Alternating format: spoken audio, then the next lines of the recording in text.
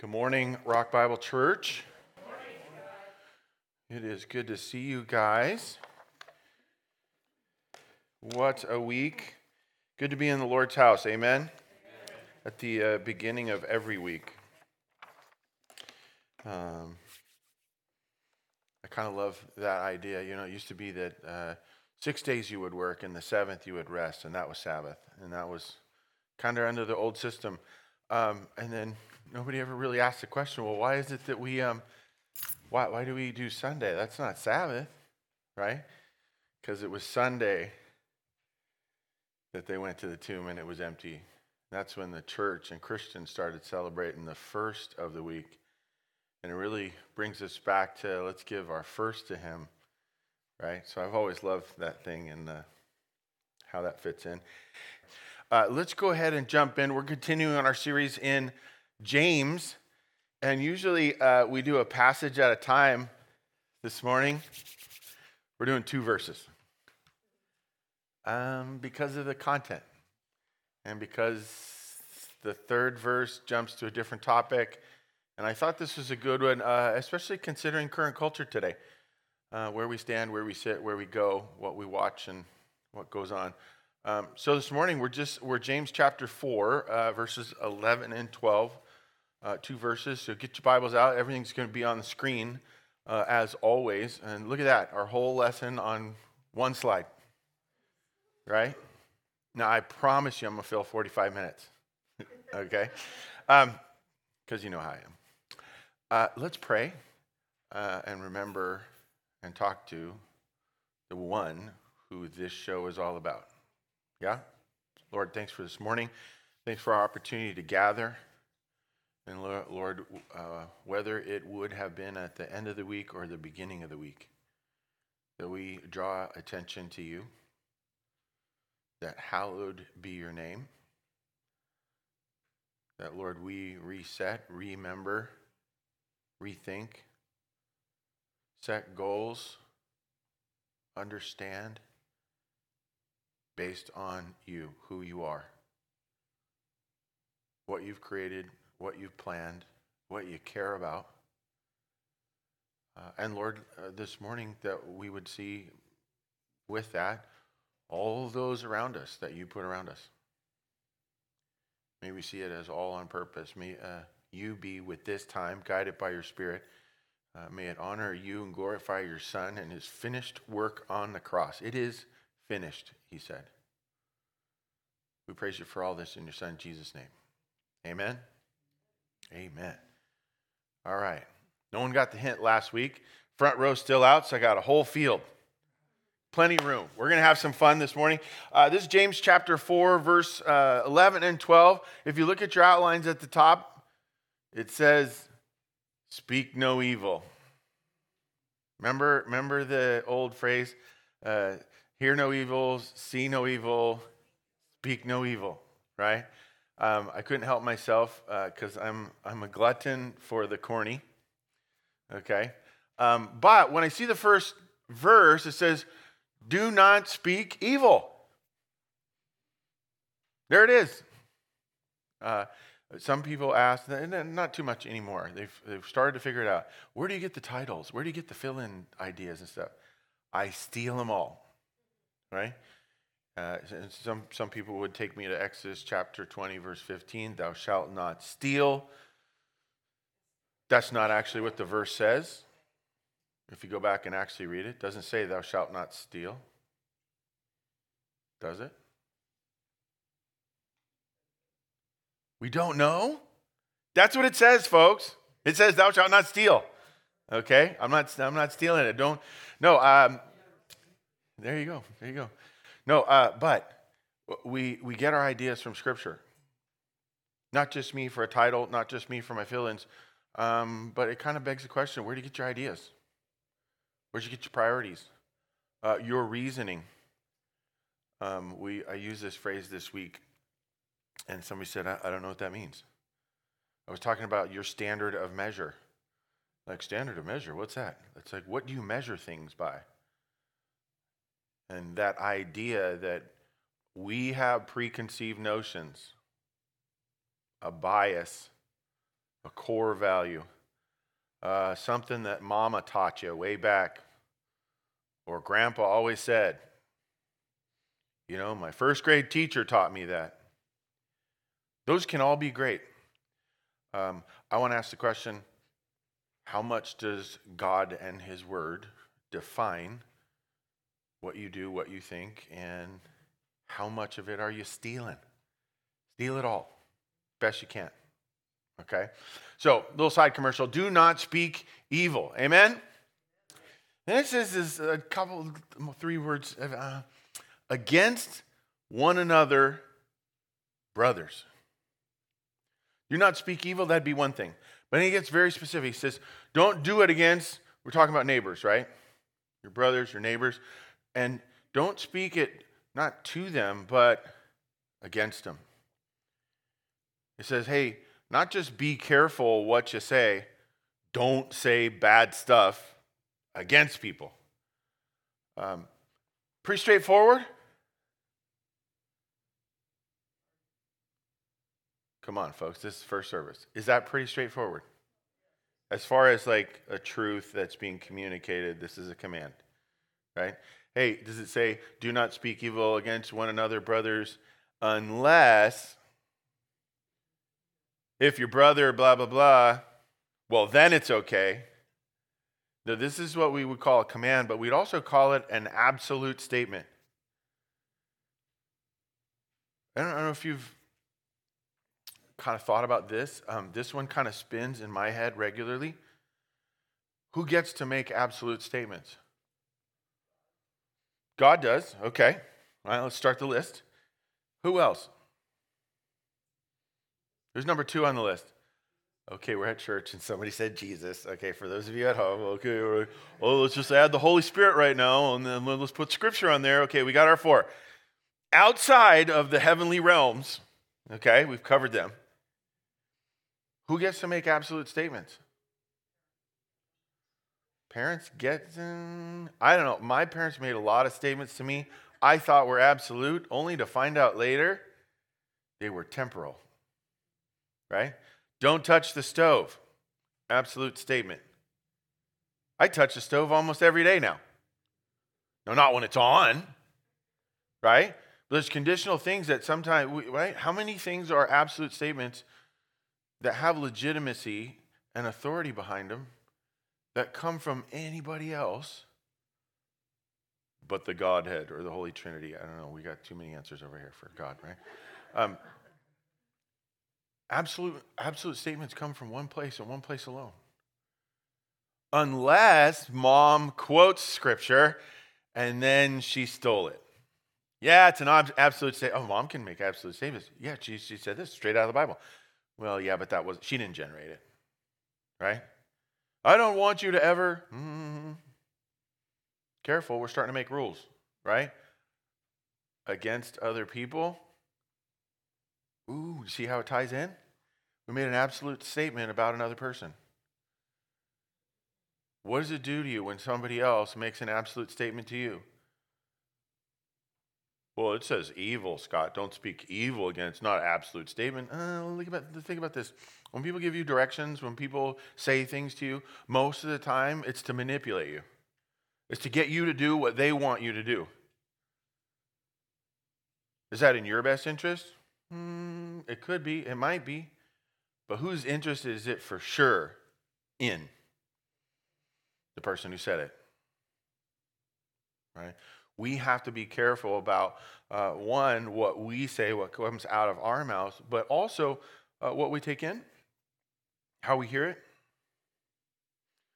Do not speak evil against one another, brothers. What fits into that category? Nice hair. That was sarcastic, right? If I said that to someone, would that be evil? The tone, right? You could take anything and make it bad, right? Hey, how come you didn't? Now, however that sentence ends, did we start off negative? Right? Why don't you ever? If you would just, did you hear about Mary? All those kind of things that we say. What's the motivation? What's the, we said it earlier, standard of measure for what comes out of your mouth? Okay? Now, this is just for the things that come out of your mouth, right? Someone say no. Put the phone down. Get off the computer. The stuff that you type, the stuff that you thumb. Oh, my favorite right now is you push that one button, you can just talk into the phone, and it's like a whole sentence, 2 sentences. Send. I'm done. Right? What we generate could be very dangerous. James says there's some absolute statements, according to God, as to what comes out of our mouth. And one of the things he says he wants us to measure the most in that is it against? Could it be qualified as against anything? Right? And now he's going to explain it. All right, why shouldn't you?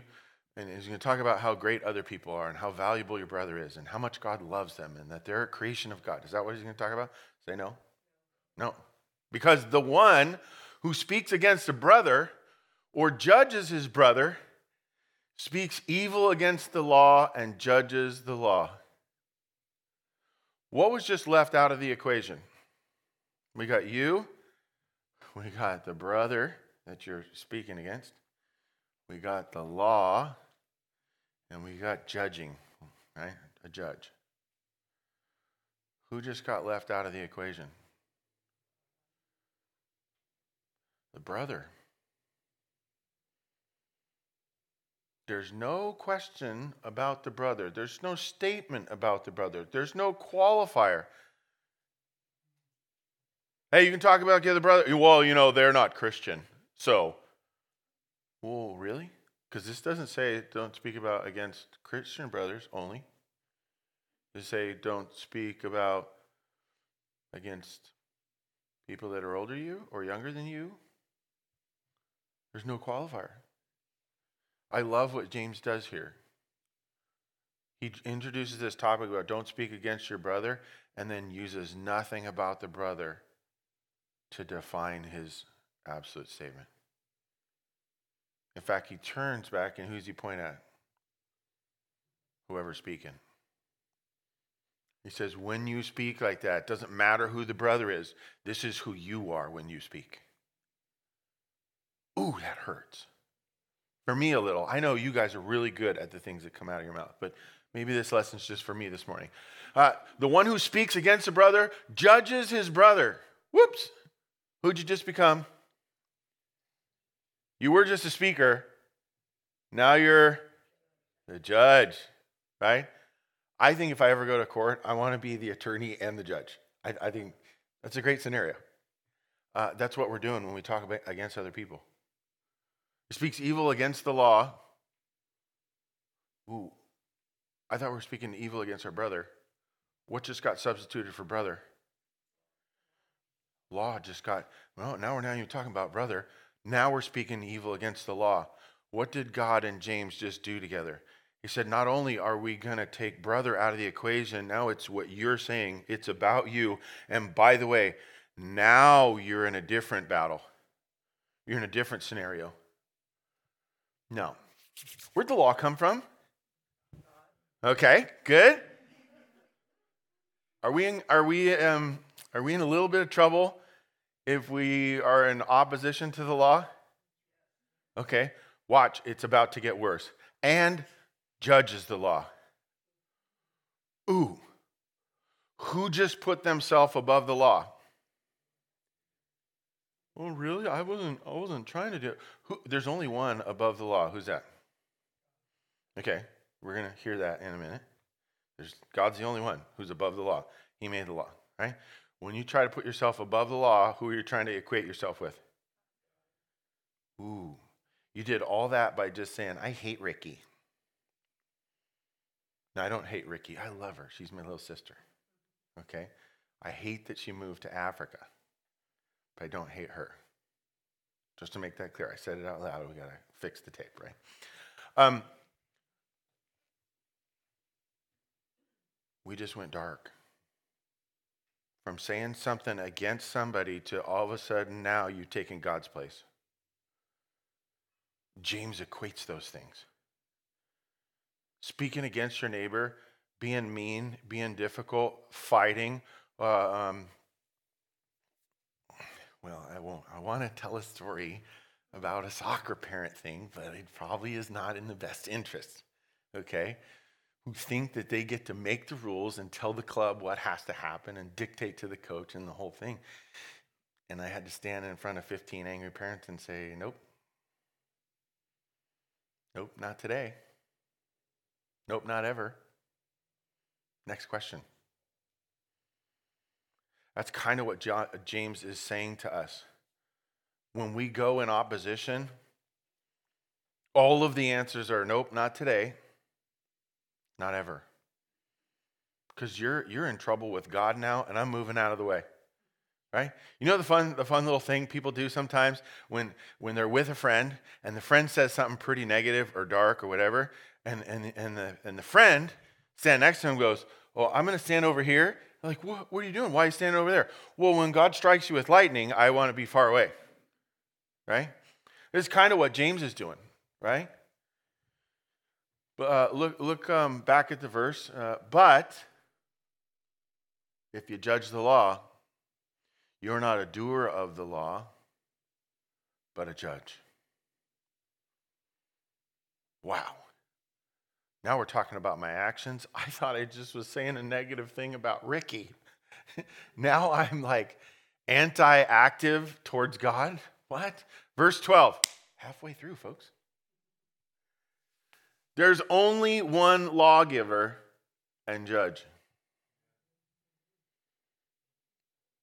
Do you hate it or love it when the Bible is concise and clear? There's only one. What did that just do to all of us? You're fired. Remember that? Like, without getting into the whole political thing, I did kind of like back when that show was on. You're fired. I don't know. I wish that could make a comeback. I know it won't. Where we are today. You don't get to be a lawgiver. Right? We used to say this at my house all the time when the kids are younger. They've kind of learned it, and we're running out of opportunities to use this phrase, but you don't make the rules. It was rough one day when one of the kids said it back to me. Oh, yeah, well, you don't make the rules. And I was like, careful there, buddy. And they were like, God makes the rules. And I was like, dang it. Where do I go from here? There's parent handbook. When this happens, what do you do? Children, obey your parents. Judy, can you just hang out in the back room of my house? So when I need you, you can come in. Like, that would have been so brilliant at the time. Okay? There you go. There you go. All right. Well, there's some people with young kids, and they're taking notes on this stuff right now, right? You're a lawgiver and a judge. You're making value statements. Ooh. You know the rough part about a judge's statements? They're for one, and they're against another. Right? Does it ever happen, like you go into court and the judge says, I'm going to rule on your behalf and on your behalf. Go be happy. No, there's a winner and a... No, when you say losers, you got to be loser, right? You just really make it sting. We can't be the ones who pick value. You speak against somebody, you're picking value. That's rough. Because God is the only one who defines value? Did we figure that one out? Okay. Your brother, in my case, is my sister, Ricky. If I speak against her, am I determining her value? Man, that's a trick question. Scott, I don't know. Too many complications there. I'm trying to, aren't I? I'm trying to define her value. Let's set Scott aside, okay? It's a good practice, by the way. What did Jesus say about Ricky's value? How valuable is she? Was she? And will she continue to be? She's worth the life sacrifice of the Son of God. Uh-oh. I just said I hated something that God said is worth dying for. Now, this is just an analogy. I must give a little, explanation. I don't hate my sister. I love her to death. Did you catch that phrase? I love her to death. That's her value. Love her to death. Ooh, the person that you want to be against, love him to death. That political figure that's on the opposite side for you, love him to death. Well, how dare you say that? I thought we weren't a political church. We're not. We're a love him to death church. Why? James said, God said, Jesus exemplified our value. We can't pick value and say for this against that. God can, and we can quote him, right? Remember? Steal stuff from him? Absolutely. But when it comes to acting on it, you got to act like you love them to death. When it comes to people, I have one job description. It's only one thing. Love them. Yeah, but they're wrong. Love them. They're always late. I love them. You never do. I don't understand what they did to our family. Love them. You can't believe what they got 13,500 people to read on Facebook in our town. How do you love them? Good luck. It's your only option. Because we have an absolute command, right? We don't do against. There's one lawgiver and judge. He who is able to save. You prove it? By the time James wrote this, he knew exactly who his brother was. And he'd seen what Jesus did on the cross, that he said, it is finished. And he said, Savior. God knows how to save. And to destroy. Whoops. We could think that when we're talking about our neighbor and against our neighbor, that James might be referencing this and say, if your neighbor's in trouble, if they're out of line, if they're a little off and you're really meaning to help, however you say it, whatever, you can't save them and you can't destroy them. That's God's job, right? Vengeance is mine, said the Lord. We can say all this stuff. I wonder if it's something a little bit different. Hey, you. We're not talking about brothers anymore. In fact, we've swapped brother out of the equation. We've replaced it with law or judge, blah, blah, blah. We're in the whole thing. We stopped talking about the brother a long time ago. God is able to save you or destroy you. We're not talking about the brother. They're not in trouble. Whoa. You ever been wrong? I know our church says, we're doing confession now. Yeah. You ever been wrong? About something? Knew you were right. Just knew you were right. We're at a restaurant the other night. Julie says, don't look now. Over at the other table, we know them. They were on the board at that thing and da-da-da. I look over, it's not them. It's just like, it's them. I said, no, it's not them. I know it's not them. I'm sure. He's like, honey, you're wrong. It's them. Wait a little while. I snuck a peek. I was like, ooh, you're right. Didn't see him from that angle. Right? I hate being wrong. But we're wrong from time to time. You go against somebody and you find out they were actually in the right. Who's in trouble? You are. How about this? If God's able to save and destroy, then whatever your topic of conversation is that you're against the other person about, He's got that. God's chuckling, laughing at you That you're so worried that we have to this or can't do, or we should never, whatever. And God's like, look, I can fix it, solve it, destroy it, save it, whatever. I could do it 78 times in an hour. What I'm really concerned about is your condition. How come you are in conflict with them? I'm okay with them. I created them just the way I wanted them. They're perfect. You, not so much. I mean, I created you perfect, but you are all kind of sideways right now. Boy, I wish you would adjust and adapt to them. They're in good shape. You're a mess. Now, does God talk to any of you that way? That's the way he talks to me, right? We're like fellow buddies at the public school. He's like a year older than me and pointing out stuff to me, but in sarcastic, harsh ways, right? Or he takes my lunch money because he can destroy. But here it goes to end. Who are you to judge your neighbor? Love that. Who's the focus on? Focus on us. Focus on you. Focus like, are you really evaluating yourself? What are you really trying to accomplish here? Are there going to be dead bodies along the road behind you? What are you doing?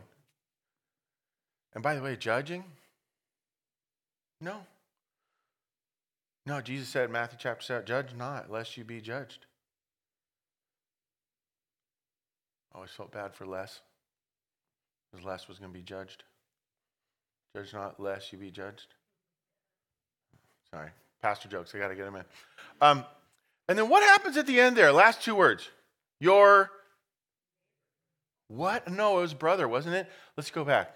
I love this. We don't have to go back slides. We just go to the top. Speak one against your brother. All right, second sentence, brother twice. Where'd brother go? All of a sudden, we're down at the bottom. You know, this James guy, I don't know if we can trust him. Guy can't keep his references straight. Talking about brother in one sentence, and the very next, he's moved on to neighbor. Is that a mistake? Was it an inconsequential, no big deal? Could it be on purpose? When he says, who are you to judge your neighbor? What reference starts to come to mind when you hear your neighbor? If we take those last three words, which word do you want to substitute? Judge your neighbor. Which one? You know, because the question is indicting, right? You don't want anybody to know that James asked you this question because they would know you're in trouble, right? They ask you this question, you say, that's okay. We're going to do this genie lamp thing, kind of. I'm going to let you switch out one word of the last three words, judge your neighbor. Which word do you want to switch? Somebody said your? Judge the neighbor? Judge a neighbor? No, someone else said, I'm swapping out judge. I mean, if I swap out judge, imagine the things you could put in there. Like, what could you put in there? You put some amazing things. Trust your neighbor. Well, that sounds pretty good. Help your neighbor. Serve your neighbor. Smack your neighbor. I kind of like that one too sometimes. Right? Any guesses? We're at church. Don't go dark on me, go light. Okay? Move towards the light. What do you think the best option is scripturally for substituting that word? How did you all get that right at the same time? James trying to get a point across. Love your neighbor. Speak no evil. Speaking evil against your neighbor, does it affect them? Maybe. Kinda. Depends on them and other things. Who does it for sure always affect? The speaker. And here's the thing. It might not affect you. It might just be commentary on who you already are. It's not the effect that's going to come. It's, oh, you played yourself and I know where your head's at. Great line from a famous theologian. Kool Moe Dee, rapper from the 80s. Play yourself and I know where your head's at. This idea that when you do something, you're putting your cards on the table. Oh, now I know what you have. Here's the thing. When we go dark, when we go negative, when we go conflict, when we go against people, you're putting your cards on the table and they know who they're playing with and what you have. They have a tremendous advantage now. They know you're evil and a problem, and they won't play with you anymore. May the Lord bless the reading of his word. Amen. Yeah, we say that with a little sarcasm. Love these two verses, this idea that we shouldn't be, we need to be careful about what we speak against others.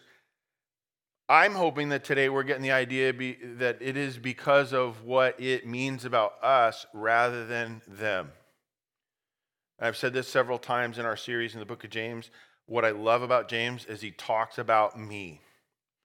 Rather than them, he talks about me. The whole stinking book, when I get done, I need a hug. Because it hurts a little. And at other times, I'm like, yeah, let's go to dinner. Because I'm feeling good. Like, there's a shot for me. I'm hoping that you get both out of that.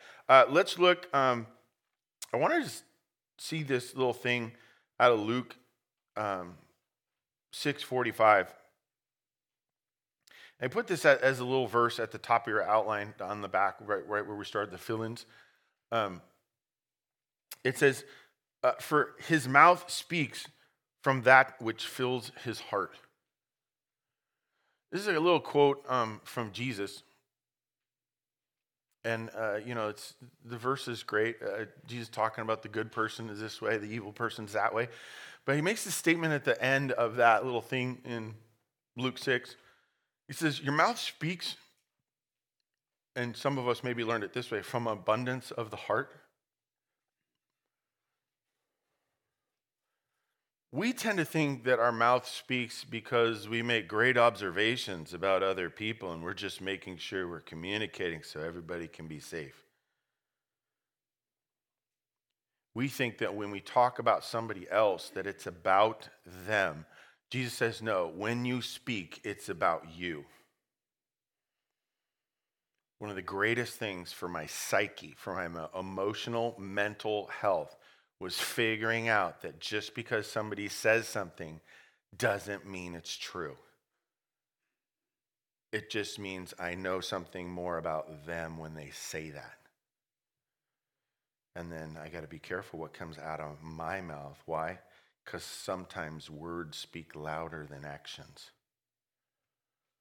First set of fill-ins, sometimes words speak louder than actions. You've heard that phrase, action speaks louder than words. I get the point. Hey, you said you were going to do this and then you didn't do it. Your actions spoke louder than your words. Yeah. When we're just talking about actions. But sometimes when we say things, it speaks volumes about who we are. It's a window into the soul. Jesus said it shows your heart because that's where it came from. We get that idea from verse 11, obviously. But I love what the New American Standard says in Luke 6:45, quoting Jesus. That's where the mouth speaks from. When you speak evil against your neighbor, somebody just got cliff notes on your heart. Number 2, because if words speak louder than actions sometimes, it's speaking about us, right? But what is it doing to us? I remember a little bit ago, when we were finishing the passage, I said, sometimes it might not be about what's going to happen, the effect it's going to have. It might be a commentary on who you've already become. Let's talk about both of those processes, what you've already become and what might happen to you. Both of those processes are described in what James talks about here. And this is it. Trouble with people puts you at odds with the law. And then in progression, it puts you in opposition to God. James is trying to make it really clear. In fact, he does it in 2 verses. He says, look, when you lash out against a neighbor, you are at war with God. Oh, by the way, I love this. He's undefeated. Right? Undefeated. Love that. Now, for some reason, everybody thinks that they're going to be the first ones to beat God at something. I know it didn't work out for Jonah so well. I'm still going to try it. Right? I know it didn't work out for Eve and Adam in the garden so well, but I'm going to have a better approach. No. Trouble with people puts you at odds with the law and in opposition to God. 4 different times it talks about this process, right? Verse 11, it says, evil against another brother, right? And then it says, one who speaks against a brother. You become a judge of the law, and there's only one lawgiver and judge. If you cut out a bunch of little extra phrases, you can see the natural progression for that last set of fill-ins, the middle one. Trouble with people puts you at odds with the law and in opposition to God. Anybody remember Back to the Future? Michael J. Fox. I love that. Knocking on McFly's head. Hello, McFly. It's the big guy trying to get the little guy's attention, going, hey. I love that idea of trying to get somebody's attention.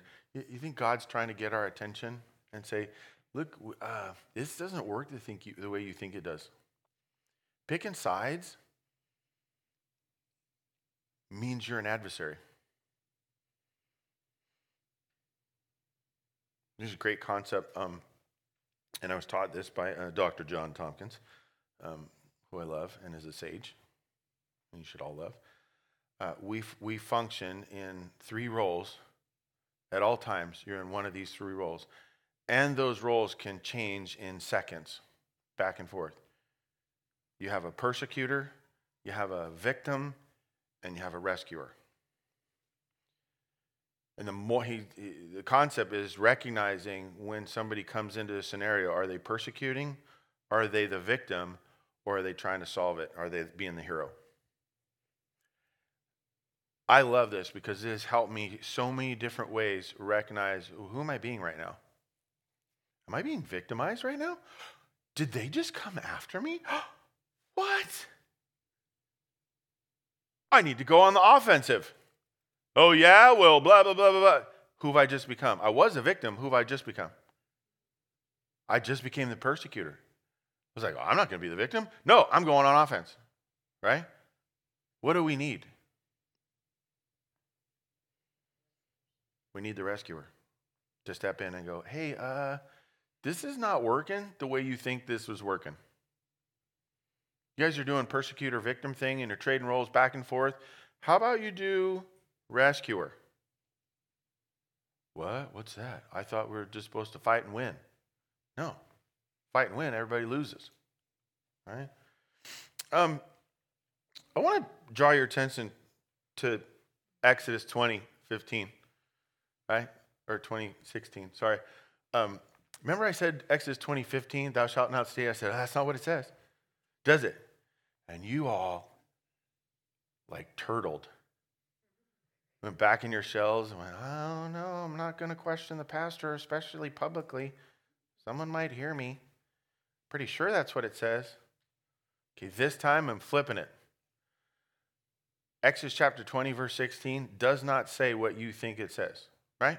You've heard do not steal, right? How about this one? You shall not lie. Does the Bible say that? Say no. And yet everything within your soul right now says, yes, it does. In fact, if I say it doesn't say it, I'll be lying and I'll be violating the thing I think it says is, thou shalt not lie. No worries. I can't save your soul, but I can solve this. Ready? Give us, you got both of them? together? We don't. All right, let's do this one first. All right, now let's go back to the ESV. Thanks. You shall not bear false witness against your neighbor.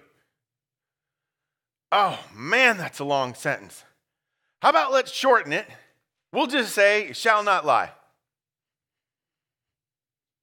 That's easier. We're Americans. We're lazy. This fits right in with us. Let's look at New American Standard, the way it says it. Probably just a translation thing, right? If they translate it properly, like dead accurate, New American Standard is considered the most literal word for word. We don't change the word order or verb order as much as possible to retain, they think, original meaning. I have great respect for NASB. This is what I learned most of my stuff on, okay? We use ESV in the church because it's a little bit easier of a read and it's deadly accurate, okay? NASB says here, does it say you shall not lie? Oh, it didn't go lazy? I love that when translators try really hard and do their work. You shall not give false testimony against your neighbor. Huh. Now, you put those two verses top to bottom and compare them. You know it's the same for both translations? First three words. You shall not. Right? Last three words. Against your neighbor. Okay? Now the middle words, give false testimony or bear false witness, those are a little bit different between ESV and NASB. And pick any other translation, you might get some variation of something in there. Right? It's talking about speaking where others can hear, and you shouldn't do it against your neighbor. Right? This would have been the Bible that James and his boys and ladies and everybody in that culture would remember. If you asked a group of Israelites back then, does the Bible say you shall not lie? They'll say, where does it say that? No, it doesn't say that. But it does say you shall not bear false witness against or you shall not give false testimony against your neighbor. Right? When James says you should not speak evil against your neighbor, he's referencing a phrase that they would know absolutely, and they would go back to it as fast as you did when I said, hey, we're going to take out judge with your neighbor, and what are you going to put in there? You said love. Why? Love your neighbor as yourself. That verse we know. This would have been a verse that they knew and understood. And therefore got across the idea that God says, as one of his commands, don't go against your neighbor. You'll get in trouble. And my favorite example of this is Rahab. Anybody remember who Rahab was? She's the one that got the raiders to come to her town. She's a prostitute of the New Testament. Okay, I'm testing you guys over and over, and you're just like freaking out, right? It's a First Testament story. Two spies come to town. They're the good guys. And the bad guys, Rahab lets them in the house, hides them.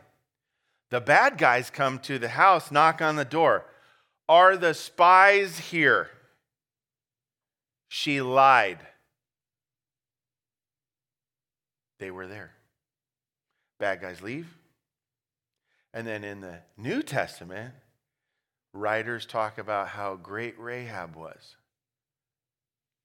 And we all think of her as Rahab the prostitute. I think she should be called Rahab the liar. It was okay to lie. She was protecting two men from death.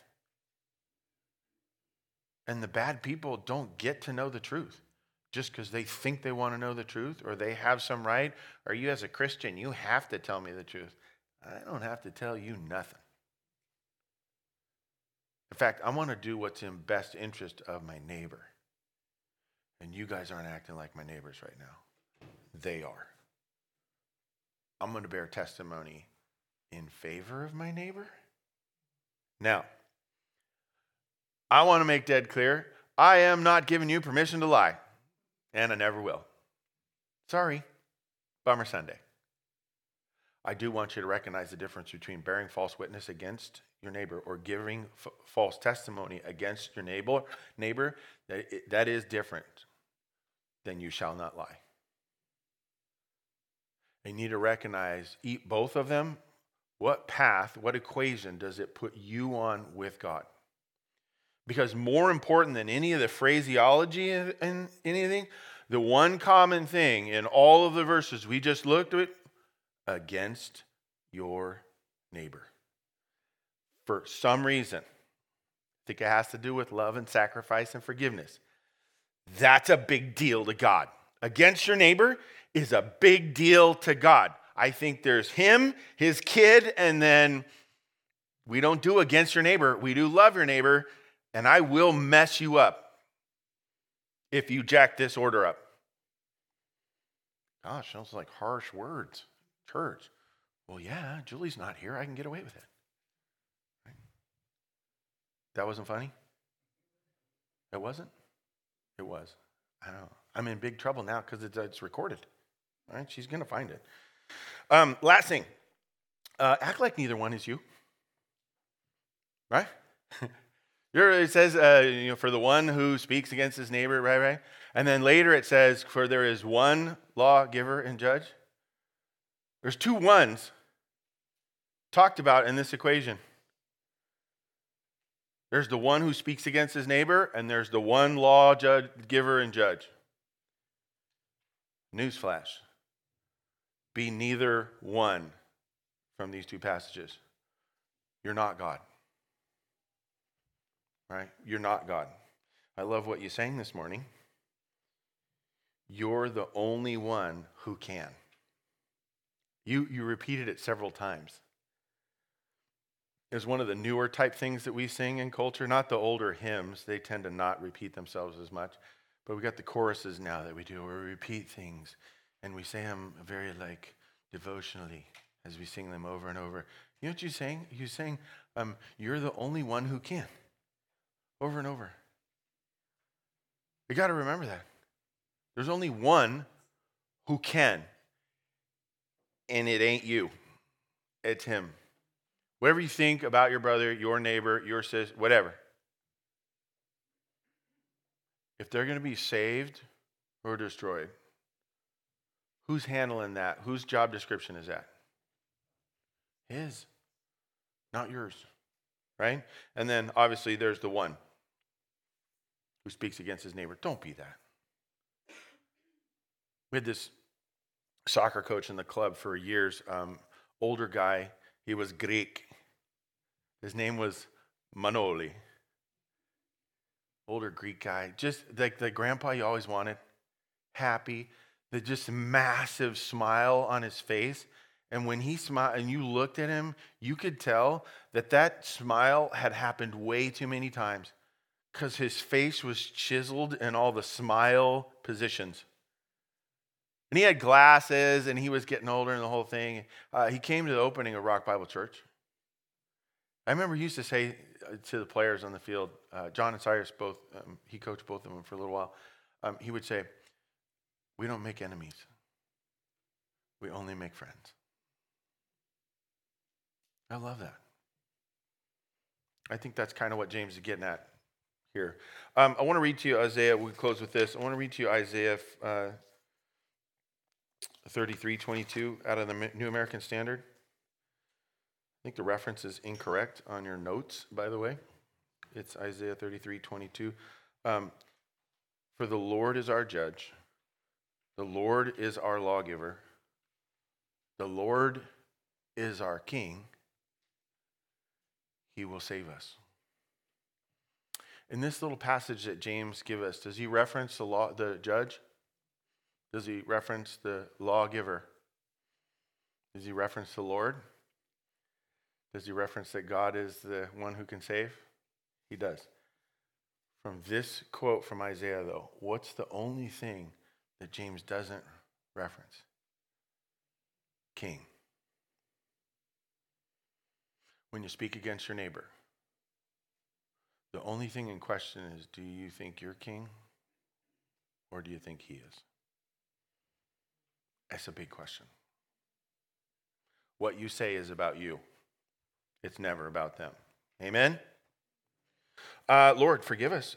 Forgive us for stepping out at times, stepping off the path, stepping on others. Pray, Lord, that you would watch our actions and help us with what we think are absolute statements and what our motivations are. I pray, Lord, that you would give us yourself, your Son, what's important to you, what you've done, what you continue to do as our standard of measure. And we want you, Lord, for salvation and forgiveness. May we want you as much for being our standard. For today, the little things, what comes out of our mouth, and way beyond that, Lord, what we think about.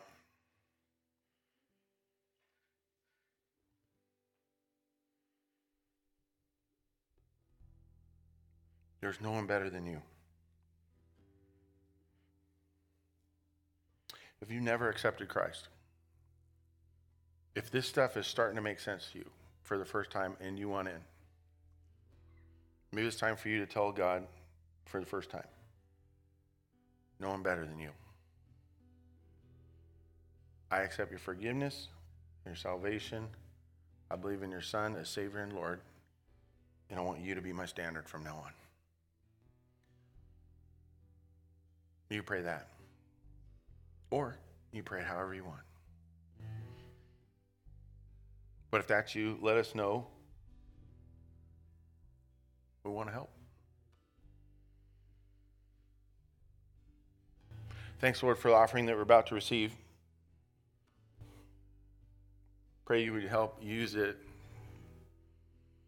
for us as a church to love our neighbors. Amen.